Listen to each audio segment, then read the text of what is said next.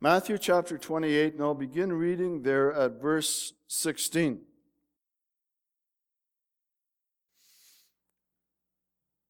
Then the 11 disciples went to Galilee, to the mountain where Jesus had told them to go.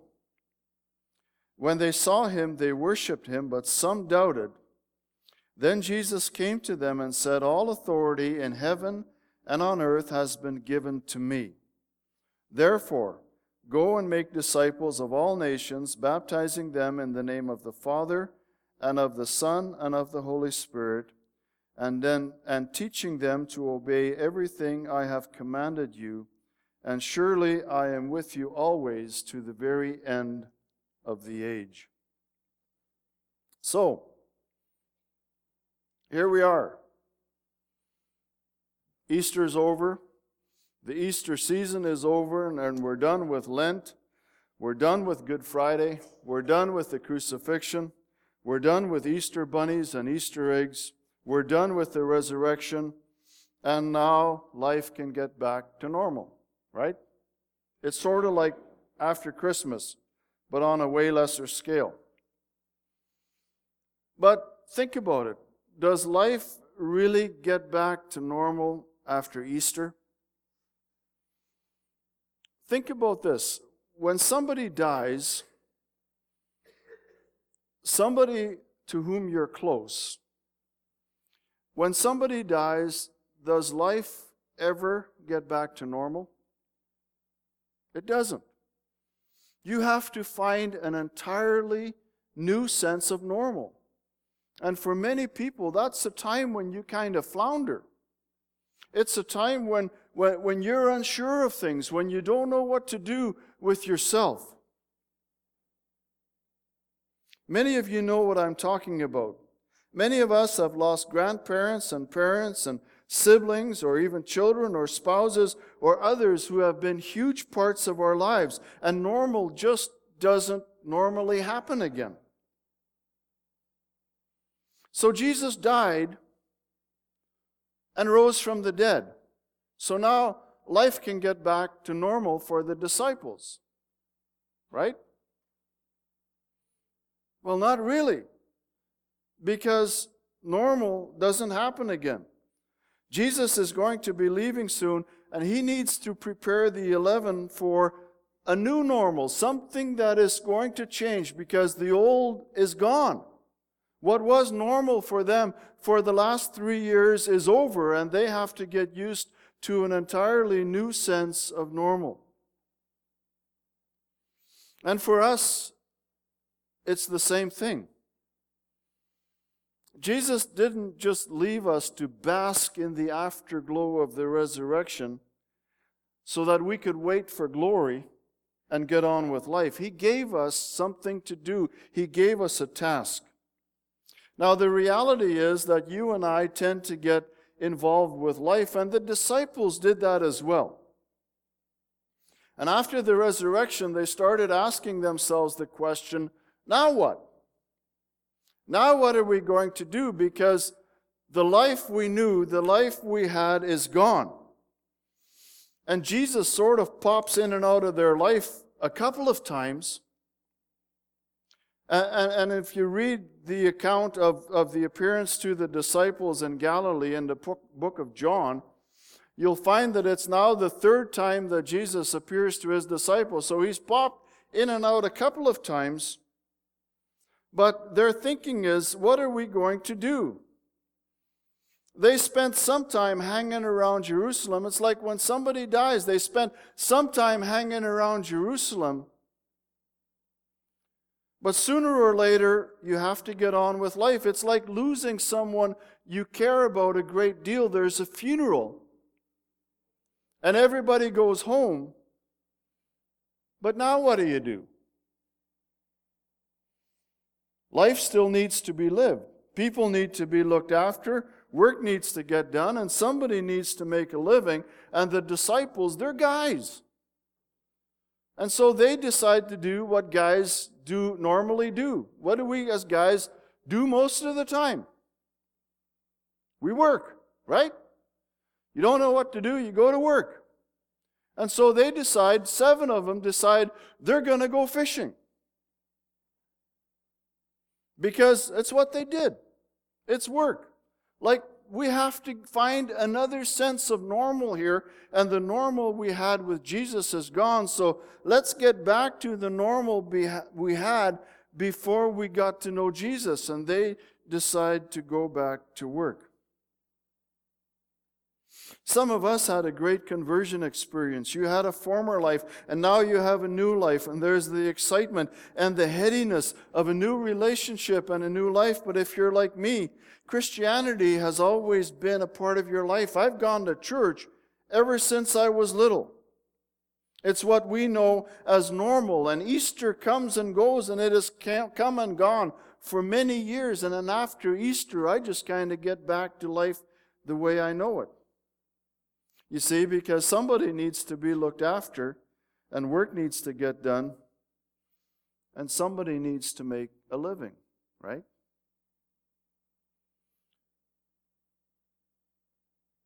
Now, we probably won't admit this. And if you're smart, you'll only admit it to yourself. But it seems to be that the general consensus, the general feeling and practice is that what Jesus said was, just hang around and tough it out until I get back. And try not to mess up too much while you're at it. But if you get into situations you can't handle, you can call me. Now, we would probably never admit that we think like that. But don't we sort of live our lives like that? That Jesus said, okay, now you're a Christian. Just kind of hang around and tough it out until I get back. Try not to mess up too much, but if you do mess up and you get yourself into a whole heap of trouble, you can call me and I'll help you get out of it. Now, you and I know that that's not what Jesus said. But we live like that because people need to get looked after, work needs to get done, and somebody needs to make a living. And so we do what needs to get done.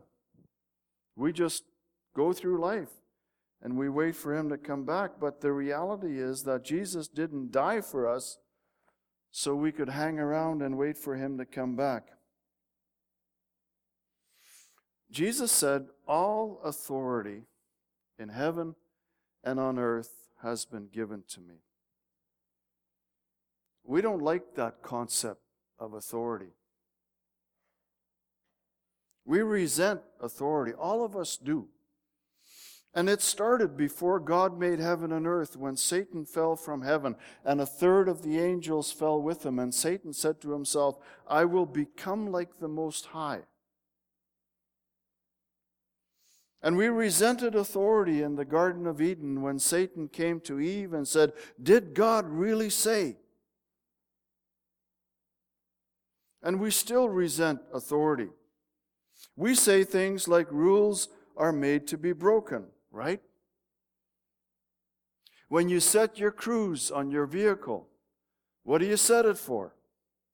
If you're like me, about 109, right? We drive through stop signs. All you need to do is like stop just means slow down and don't even look, right? Rules are made to be broken. Load limits. Who obeys the load limits when you're trucking? I trucked for years.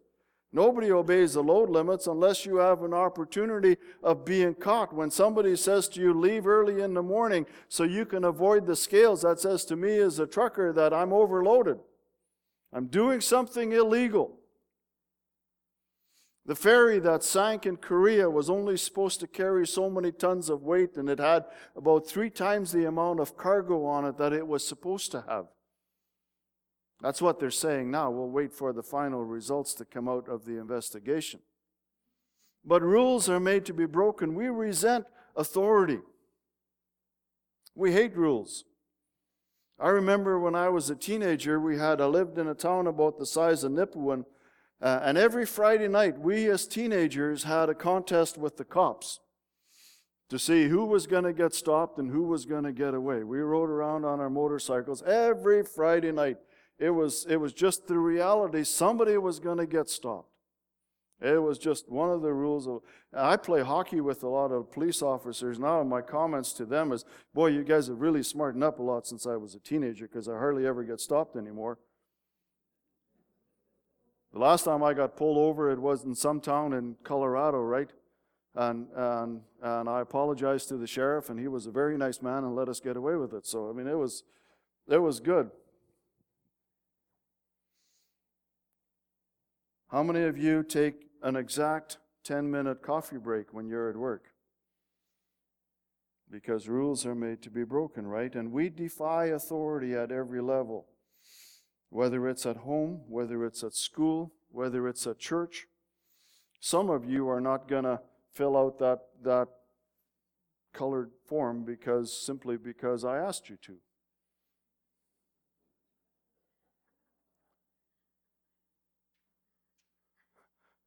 See, Hannah's reaching. But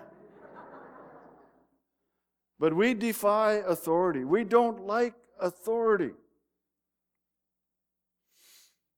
We defy authority at every level, whether it's the way we park, whether it's the way we drive, or whether it's the way we walk. There's a no parking sign out there in the church parking lot. People park right in front of it. Why? I don't like being told what to do. My grandson is learning to drive. My oldest grandson is learning to drive.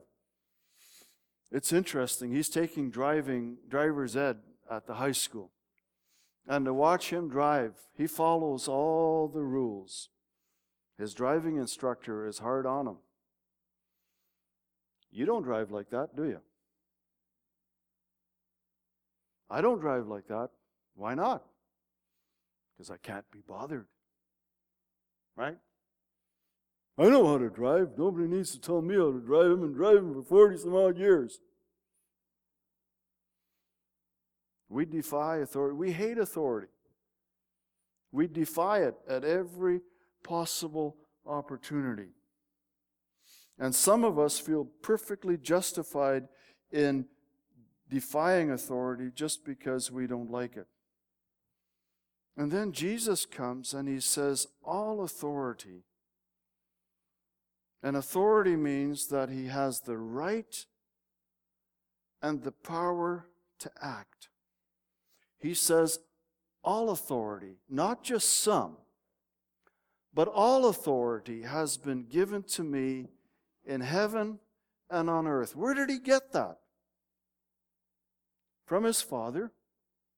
1 Corinthians 15 says that when everything comes together under Christ, then he will put all that together under his Father, and the head of Christ is God, 1 Corinthians 11 tells us. And Jesus said, all authority, all power and right to rule has been given to me in heaven and on earth. You know what that makes him? It makes him the top dog. All authority in heaven and on earth has been given to me. And it makes him the ultimate and final authority. Me, Jesus Christ.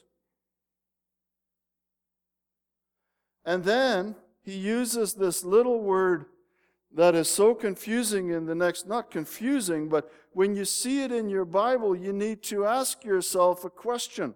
And that little word is therefore. It's in the very next verse. In Matthew 28, verse 19, Jesus said, therefore,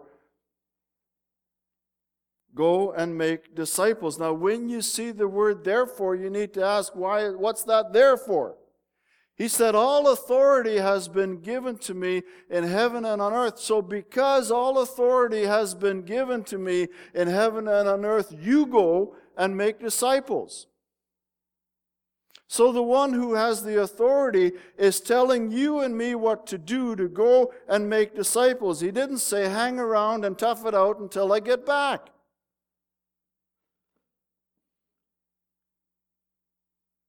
He said, go and make disciples. But Lord, it's hard. And I don't feel like doing it, and it's scary, and it's inconvenient, and I got to go to work, and I've got kids to look after, and I'm getting old, and my health isn't what it used to be, and people might make fun of me, and look, Jesus didn't say hang around and wait to get old. Did he?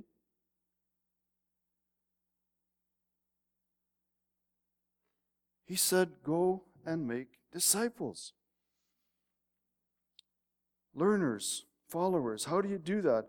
By baptizing and teaching, which is a whole lot more than converting. And learning for you and me is a lifelong process for which there is no retirement age. In Mark 16, verse 15, Jesus said, go into all the world and preach the good news to all creation. That's how you do that. How do you make disciples? You go into all the world and preach the good news to all creation. Now, next week we're going to look at the sphere of that. How does that work? How can we practically put that to use or put that into action? You see, compare those words with hang around and wait until I get back and tough it out. He didn't say that. Or just get on with life and do the best you can and try not to get into trouble. And when you do, give me a shout. Jesus said, go into all the world and preach the gospel, to all good news to all creation. And the disciples, Peter, Thomas, Nathanael, James, John, and 2 others, 7 of them said in John chapter 25, I'm going back to work. But Jesus had other plans, and so he gives them a fishing lesson. They went out fishing, and Jesus is standing there on the shore of the lake and says, guys, catch anything? No. He says, chuck your nets out the other side.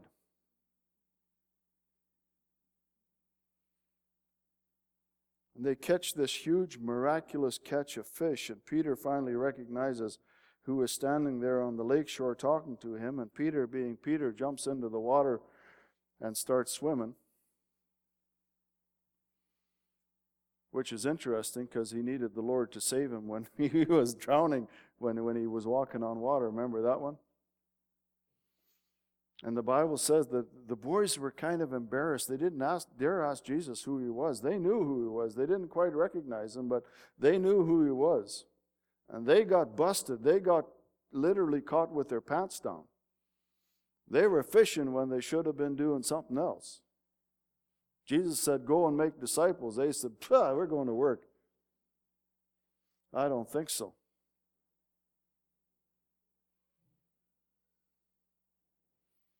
And then Jesus leaves us with a promise, and he said, surely, in verse 20, surely I am with you always. I remember getting sent off to a logging camp to go to work, and 4 hours away from home, and I went and asked this man for a job, and he said, here's the truck, and camp is 4 hours away from here, and you drive up in there, and he says, you report yourself to the people there and go to work and let me know how you make out. I was all by myself, all alone. Jesus didn't say, go and do that, and I'll check up on you in a couple of weeks or so. Jesus said, I am with you always, even unto the end of the age. And so here's the question, or here's the rub. You see, we worship Jesus, right?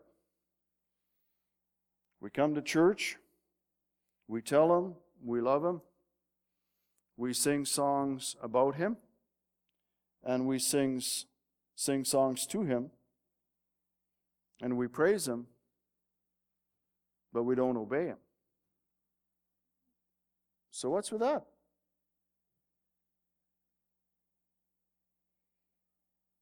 What's holding you and me back from doing that? And when I think about my own life, I think, what's holding me back? What's holding me back from radical obedience to Jesus Christ?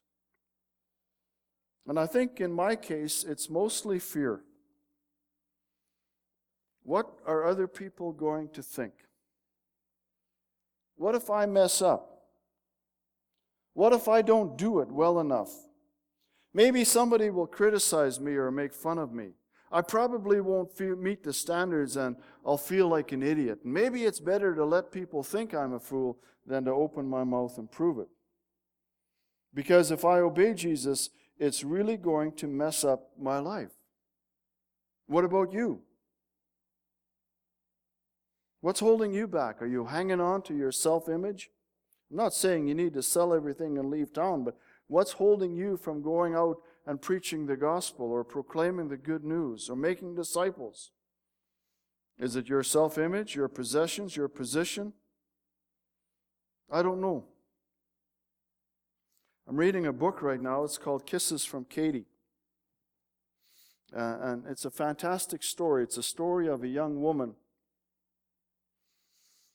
who made a trip to Uganda. She decided at the age of 16 that she was going to spend a year doing missions work before she went to college. And her mom and dad said, okay, but just a year and then you're going to college. And so she went to Uganda and got involved in an orphanage. And now she has adopted numerous young girls and is providing education for hundreds of them. She said, I never expected this. The kids call me mommy. I'm 19 years old. Right now, I think she's 25 years old. But she said, the kids call me mommy. I never expected this. My parents didn't want this for me. I left my home in Tennessee, my nice little convertible that I had, my boyfriend. I left my family, and I'm here in Uganda. And she said, this is where God has put me. And you know the story of Peter, and how Peter was always the guy that put his mouth in motion before his brain in gear. You know, he put his foot in his mouth and all the rest of the story. Now, Katie comes from a Roman Catholic perspective, and you need to recognize that when I read this little story. But one day she writes, and this was in November of 2007, that she wrote this. And she said, one day, Peter is the rock on which God built his church. But first, Peter was probably the worst disciple ever. I am Peter. Jesus tells Peter that he, Peter, will deny him 3 times. Peter says, no, I love you. I could never deny you, Lord. Yet we all know that Peter does in fact deny Jesus 3 times. I know in my heart and my soul and the core of my being that I love the Lord, that I would do anything for him, go to the ends of the earth for him. But how often do I forget to give the glory to his name? How often do I take compliments without giving him the credit? Do I, like Peter, deny Jesus the glory that was his? Jesus told his disciples that it was God's will for him to be arrested. He went willingly when the soldiers came to take him, but enthusiastic, loving Peter raised his sword and cut off a soldier's ears. Put your sword away, Jesus commanded. Shall I not drink the cup the Father has given me? I am Peter. I have my own time frame. When I don't see things happening, I try to make them happen. And Jesus says, put away your sword, put away your plans. Shall we not do what the Father has asked of us? So, like Peter, I put away my plans, my defenses, and watch as everything happens perfectly in God's own timing. After Jesus had risen, he appeared to his disciples while they were fishing. When Peter saw his beloved Savior, he excitingly jumped out of the boat and began swimming to where Jesus stood. Needless to say, the boat probably reached the shore long before Peter. I am Peter, excitedly jumping into things and then standing sopping wet at the feet of the Lord, smiling at my stupidity. I get excited. forget to think things through and end up doing them the long way. Every time, though, just as with Peter, Jesus welcomes my soaking wet self into his arms and is simply happy to see me. I am Peter, who made many mistakes, but I am Peter for whom God had great plans, whom God established to do his work. Peter is the rock on which Jesus built his church. The very night when Peter foolishly jumped out of the boat, Jesus reinstated him in the presence of the other disciples. Do you truly love me, he asked? Then feed my lambs. Do you really love me? Take care of my lambs. Peter, do you love me? Feed my sheep and come follow me. For each time I deny God the glory that is his. For each time I follow my will instead of listening to his. For each time I jump ahead without first consulting my Lord, he asks, Daughter, do you truly love me? And I do. Feed my sheep, and I will, and I do. Come, follow me, and I am. Or at least I am trying. I am Peter. I mess up. I make mistakes. I am far from perfect, and God will use me. God will establish great things through me. You are Peter. God already knows that you will make a mess, but his plan for you is great. Go feed his sheep. Let's pray.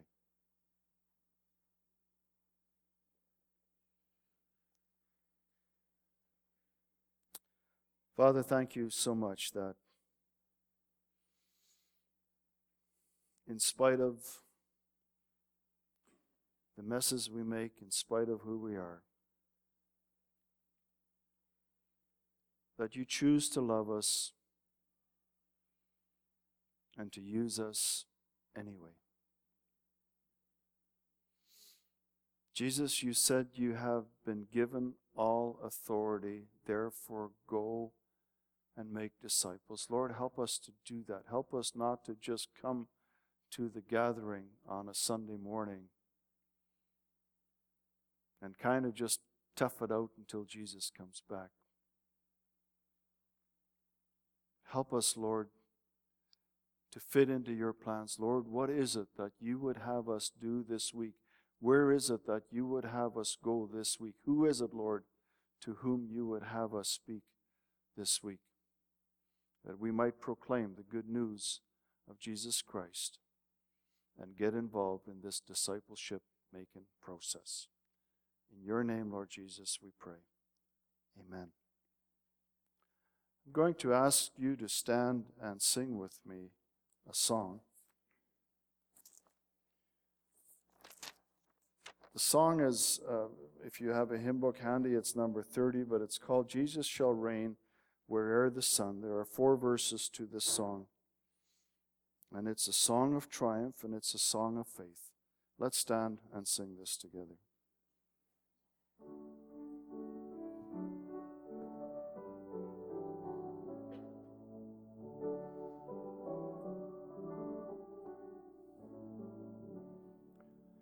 Jesus shall reign where'er the sun does his successive journeys run. His kingdom spread from shore to shore, till moon shall wax and wane no more.